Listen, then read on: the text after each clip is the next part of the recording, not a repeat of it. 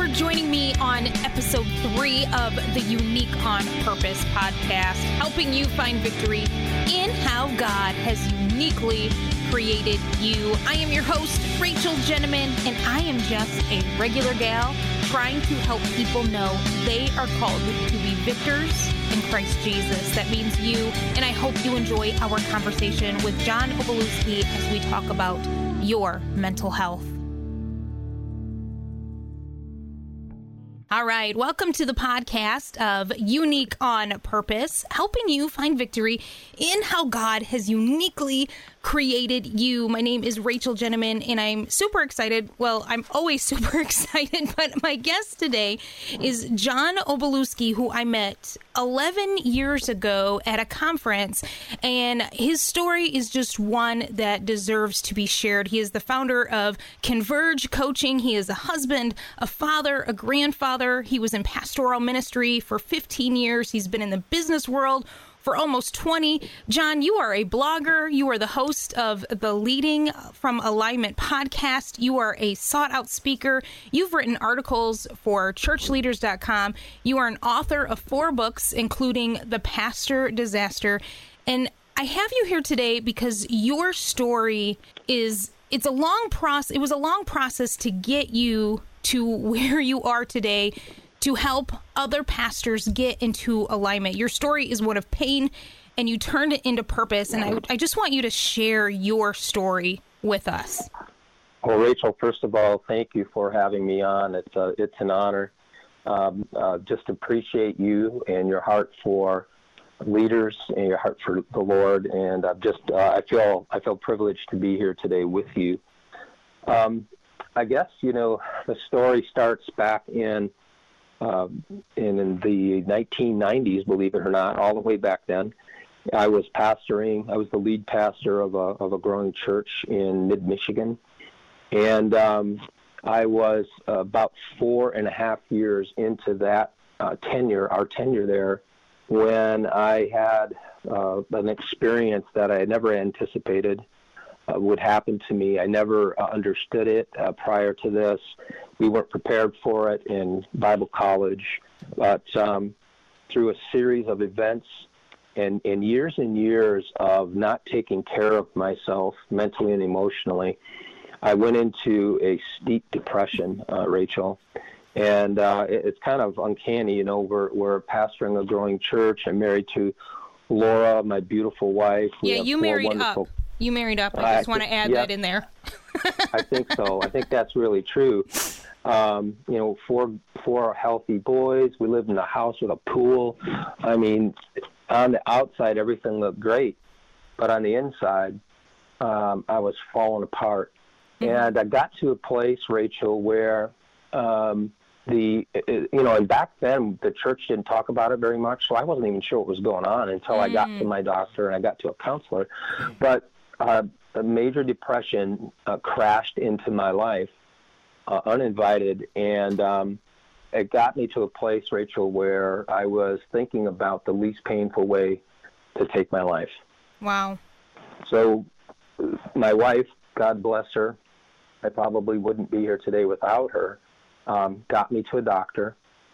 She got me to a counselor, and those were helpful starting steps to recovery from this. But I was experiencing insomnia. I was experiencing anxiety along with the depression. I was experiencing a lack of appetite, and I had a lot of symptoms that were really difficult for me. But getting to my doctor, getting on some medicine, talking with a counselor, and trying to unpack some of the things that had contributed to the depression. And then my wife put 3 couples around me who were safe, who were fun, and who would pray for me. And she ran interference and kept people who would drain whatever little energy I had left from me. And so it was just a wonderful start to getting better, but that was just the start. Long term, it required really learning a whole new way to live my life. Now, you said that Laura was the one that said, you need to go get counseling, you need to get help. What event led her to do that? I mean, did she just hit a breaking point herself? Well, I'm sure that she was under duress because I was under duress. Okay. But when I was, when she saw me crying, not wanting to eat, not able to sleep, I was getting about an hour of sleep a night for about 3 or 4 months. Mm-hmm. Just, a mess. She knew I was in trouble. Okay. Now, you said the 90s. So when she said you need to get help, was there a little bit of agitation to even go get help because it was more taboo back then? I was in such bad shape. I was desperate. Okay. So I was going to do, I was ready to do what was necessary to get better. Mm-hmm. So I was able to overcome that pretty quickly. Okay. In terms of any objection to going to a doctor or going to a counselor. Okay. So what exactly led up to those points where, like you said, you have this beautiful family, you have this great wife, you have this growing church. On the outside, everything looks great. But what exactly led to that depression, to having you mentally and emotionally very unhealthy? Well, there were probably, I could think of maybe 4 things right off the top of my head. First, my pace was out of control. Okay. My schedule.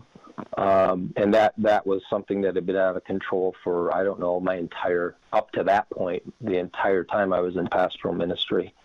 I didn't know what to do with my anger.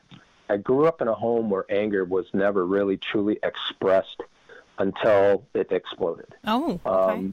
And so I had that kind of modeled to me. And then I thought, I'm a Christian and I'm a pastor, right? So I shouldn't feel this way, and I certainly can't express that. But, as I learned later, mishandling anger is a key contributor to depression. Okay. So that would be a second one. The third one is I had no idea, Rachel, about how to deal with difficult people. Okay. And I discovered that difficult people go to church. And, yep. And instead of having a good sense of boundaries and knowing when to push back when people would say things or do things that were hurtful, I just didn't understand any of that. So I let people say whatever they wanted to say and do whatever they wanted to do with no resistance. For me, which is extremely unhealthy. And then I think the other part was I didn't know how to be my own best friend. I was my own worst critic, and I had a very difficult time loving myself from a biblical perspective, right? Embracing God's opinion of me, treating myself with kindness instead of criticism. Understanding the difference between selfishness and self-care. Okay. And so this whole idea of becoming my own best friend was a revolutionary thought to me. And so the first thing, you might find this interesting, the first thing my counselor said to me in the first session is, John, you need to learn how to be nice to yourself. We're always taught to be nice to other people, but we're never taught to treat ourselves well. That's correct. And I had no idea what he was talking about. I mean, I looked across the table and said, I don't know how to do that. Mm-hmm. And so those were the causes, the contributors that over a long period of time, Rachel, just kept building and building and building when all of a sudden, whammo, it all collapsed on top of me. It all collapsed on you. Well, I want to talk real quick.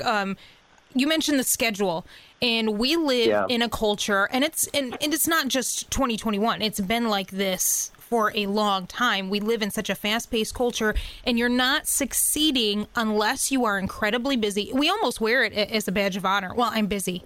And unless we are accomplishing a whole heck of a lot in the shortest amount of time, we are not successful. And so is that kind of just the rabbit trail that you went down of, I'm only successful if my schedule is filled every day? Yeah. That's a great way to put it. I felt that busyness equated to value. Mm-hmm. That the busier I was, the more valuable I was to God. Okay. Which was really messed up, right? Mm-hmm. You think about Jesus when he was baptized by John the Baptist. He was approximately 30 years old at that time. Mm-hmm.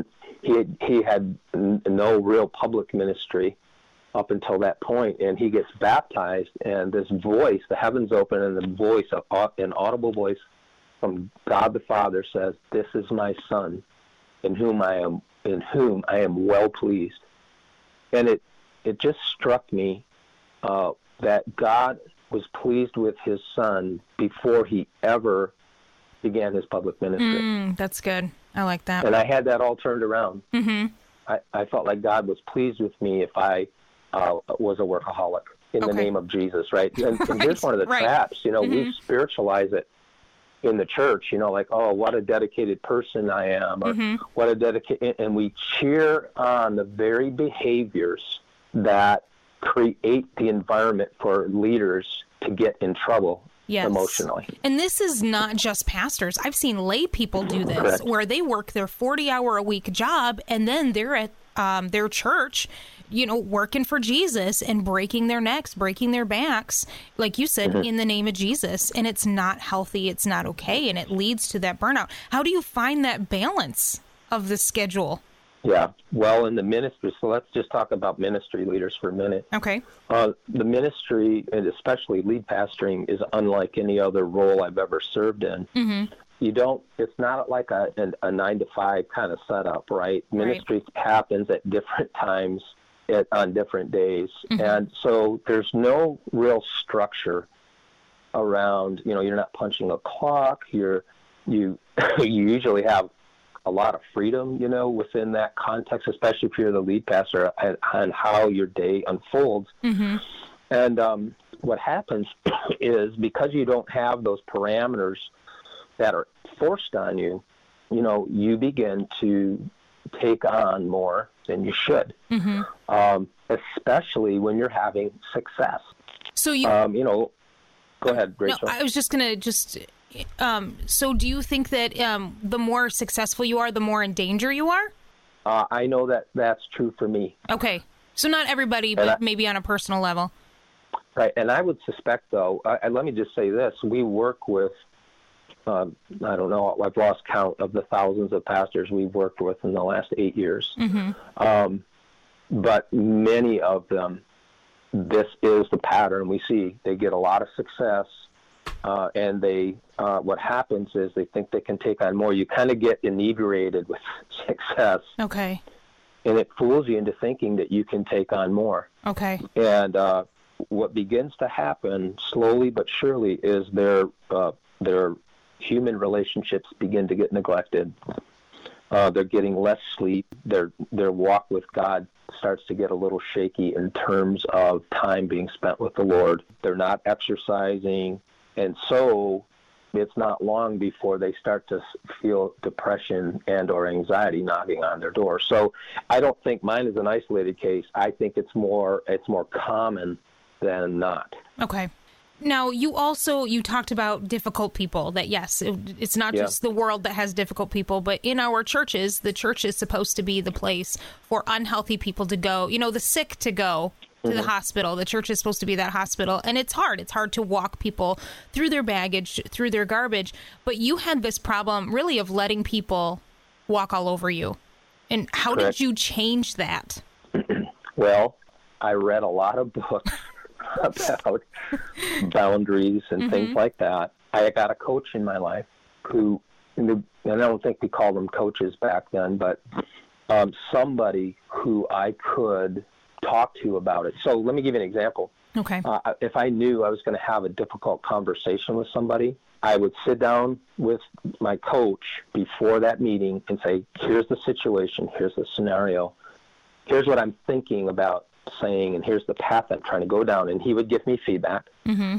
I would go have that difficult conversation, and then I would debrief with my coach afterwards and tell him, here's what happened, here's how the conversation went, and he would he would reinforce what I did well, and he would point out, hey, you could have maybe tried this angle or said this might have been a better way to handle it. Mm-hmm. So through study and through coaching and also the revelation, that telling people the truth in love is part of the growth plan God has for their life as well as mine. Mm-hmm. That those things over time helped me to get really good where I was in the past. When I was a pastor, I didn't know how to do this. Now I'm very good at pushing back appropriately when people are violating a boundary or trying to do injury to me. Okay. And it's hard because as Christians and as pastors, you have this idea, and the world has this idea too, that we have to be Mr. or Mrs. Nice Guy. You just have to be nice all the time. And I think we have a skewed idea of what nice looks like. And like you said, putting up boundaries, telling the truth in love is being nice. Yes. So last one, you talked about you are your worst critic and that there is a difference between being selfish and having self-care. I think that's a fine line that most of us don't understand what that looks like. What does that look like, the selfishness versus self-care? Because I know, especially for a female, if you're doing any sort of self-care, you automatically think you're being selfish. Right. Well, in Philippians 2:4, the Apostle Paul writes this: look not only to your own interests, but also to the interests of others. Mm-hmm. And note he didn't say, don't look to your own interests, only look to the interest of others. No, it was mutual, right? Yeah. He said, don't just pay attention to what you need. Also pay attention to what others need. So there is this, it's not either or, it's both. Okay.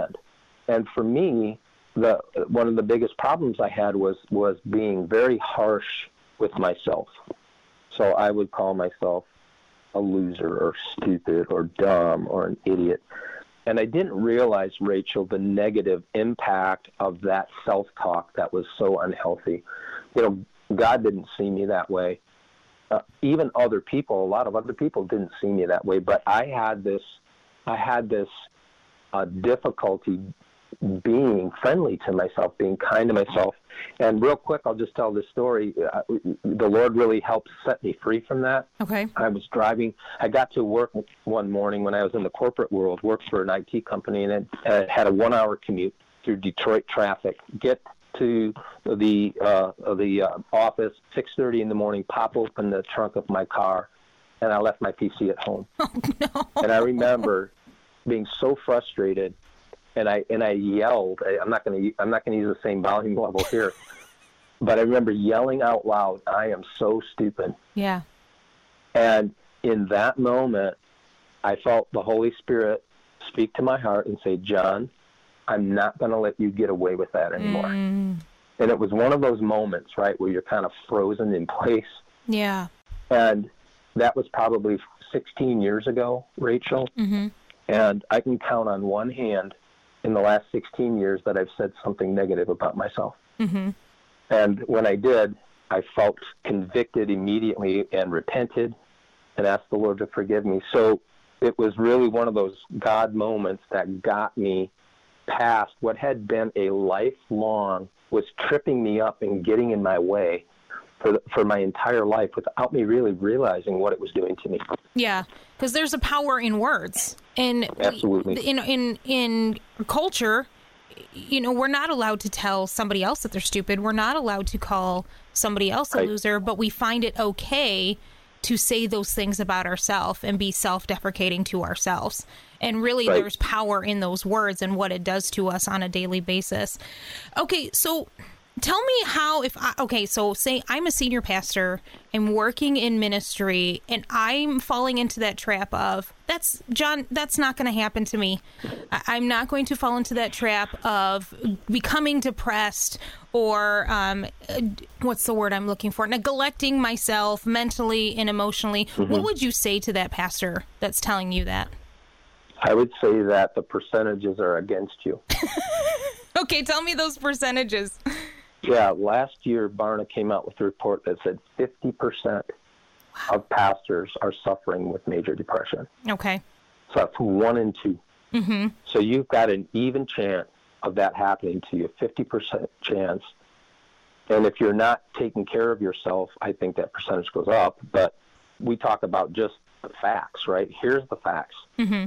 And from a reliable source, that half of lead pastors in the United States are suffering with depression. So it's highly likely that it will happen to you. And then I say to them, I told myself the same thing. I had people warning me, family members, friends saying, John, slow down. John, ease up. John, lighten up. Mm-hmm. And I just brushed it off mm-hmm. and thought nothing bad will happen to me. Right. Somehow you thought you were invincible to all of this? Correct. Okay. Yep. And I was wrong. And so, I can't force any pastor to take it seriously. Mm-hmm. So I share statistics and I share my story and in hopes that they'll get in front of this. See, here's the deal with depression and anxiety, much easier to prevent than it is to cure. Mm-hmm. Although there is a very high cure rate for depression, especially if you get the right kind of help. But I think it's about 80% recovery rate. It is a journey. It mm-hmm. takes a lot longer than you think it's going to take. And while you're recovering, mm-hmm. you will be forced to slow down. Okay. So you either learn how to slow down now while you're healthy, which is advisable, or you crash into the wall of depression and realize you're forced to slow down and you're going to be working and operating at reduced capacity for, maybe 1 to 2 years. Mm-hmm. Wow. Okay. Well, if I'm in ministry, I want to get to in a few minutes Converge Coaching and the services that you offer and how you help people that find themselves in that place. But give me a few tips on how to prevent going down that road. We talked about making sure that we're taking care of ourselves and that we're not our worst critic, and we also talked about managing our schedule a lot better. Are there any other mm-hmm. things that you can tell me or tell us how we can prevent going down that depression and anxiety road? Yes, I would say work on your walk with God. Mm-hmm. That will help. Ironically, I gave my life to Jesus when I was 16, and I was taught from the very beginning that you spent time with God every day, so that's what I did. Mm-hmm. Up until that crash, I don't think I had missed a day. Mm-hmm. Maybe I'd missed a couple days in all those years. Okay. So I was really working on that part of my life, but what I wasn't doing was letting God talk to me about what was going on inside of me. So that was a missing component. So work on your walk with God. Get your body moving. Mm. Exercise is a huge help and preventive mechanism to keep you healthy mm-hmm. mentally and emotionally. And then third, I think nurture those relationships that really fill you up. Mm-hmm. The human relationships. My pastoral ministry can be very isolating, mm-hmm. especially the lead pastor role. Mm-hmm. And nothing good happens in long-term isolation in the life of a leader, in the life of a layperson, for that matter. So I think those are three practical things, So take care of your walk with God, take care of your body, and really spend time nurturing those relationships that feed your soul. Okay, so let's, before we end, I want you to tell me a little bit about Converge Coaching that you started 8-9 years ago and how you have taken your past pain, all of just the garbage and the baggage that you went through, and how you are turning it around to help other pastors, other leaders. What exactly is Converge Coaching doing? So Converge Coaching, our mission is to help leaders lead better, lead longer, and enjoy it more. Okay. When pastors work with us, the end goal is they leave feeling healthier, they leave feeling more confident, and they leave feeling more competent. So the way we achieve that, several different mechanisms. One way is through one-on-one coaching and mentoring. Mm-hmm. And we do a significant amount of that, where we just enter into the life of a leader and walk alongside that leader for, sometimes it's 3 months, sometimes it's a year, depending on what's going on in their world. And we kind of help them, mentor them into, first of all, figuring out, where am I at in the spectrum of health here, especially mental and emotional well-being. And then what is a pathway to health? And so we kind of identify, assess where they are, and then just walk alongside them as they learn how to implement really 4 or 5 areas. And I think we've touched on all of them in this call. So that's one way we help. Another way we help is through lead pastor huddles, cohorts, where we gather a small group of pastors together, meet monthly, and work on things together. We've written books. We train large groups of pastors as well. I mean, these are kind of the ways that we help, but it's all wrapped in this thought of getting pastors to get healthy and stay healthy and figure out that the practical approach to actually executing that kind of life. And the beautiful thing is it's not hard to conceptualize. Okay. Very simple. But it's a little harder to implement. And so we found that just coming alongside with a leader is tremendously helpful in helping them achieve that. Mm-hmm. Now, do you have to be a pastor, or do you help companies too? Maybe the CEO of a company is incredibly burnt out and their schedule is not in alignment. Do you help with that too? Yes, I would say probably 95% of our client base is in the nonprofit space. Oh, okay. But we do help. And have helped quite a few business leaders. Okay. As well, because a business CEO. The statistics of depression and anxiety with the CEO of a company track pretty closely. Not quite as bad as a lead pastor, mm-hmm. but fairly closely in terms of percentages mm-hmm. with burnout and depression. So yeah, we've had some real success actually working with business leaders in this particular area. Awesome. Well, if you are a pastor or maybe even a CEO of a company and you would say this Converge coaching is something that I need in my life, head on over to www.convergecoaching.com. You can also find Converge Coaching on Facebook, Instagram.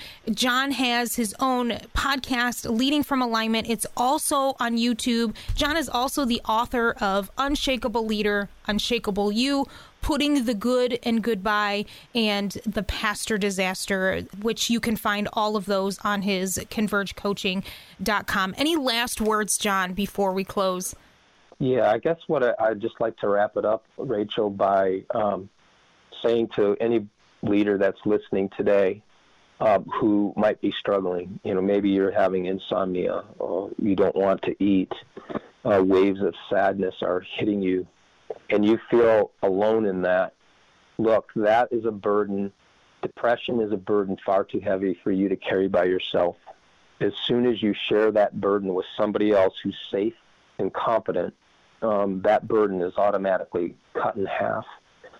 You probably will not be able to work your way out of it on your own. So find somebody you trust, somebody who is competent and safe, to journey alongside you.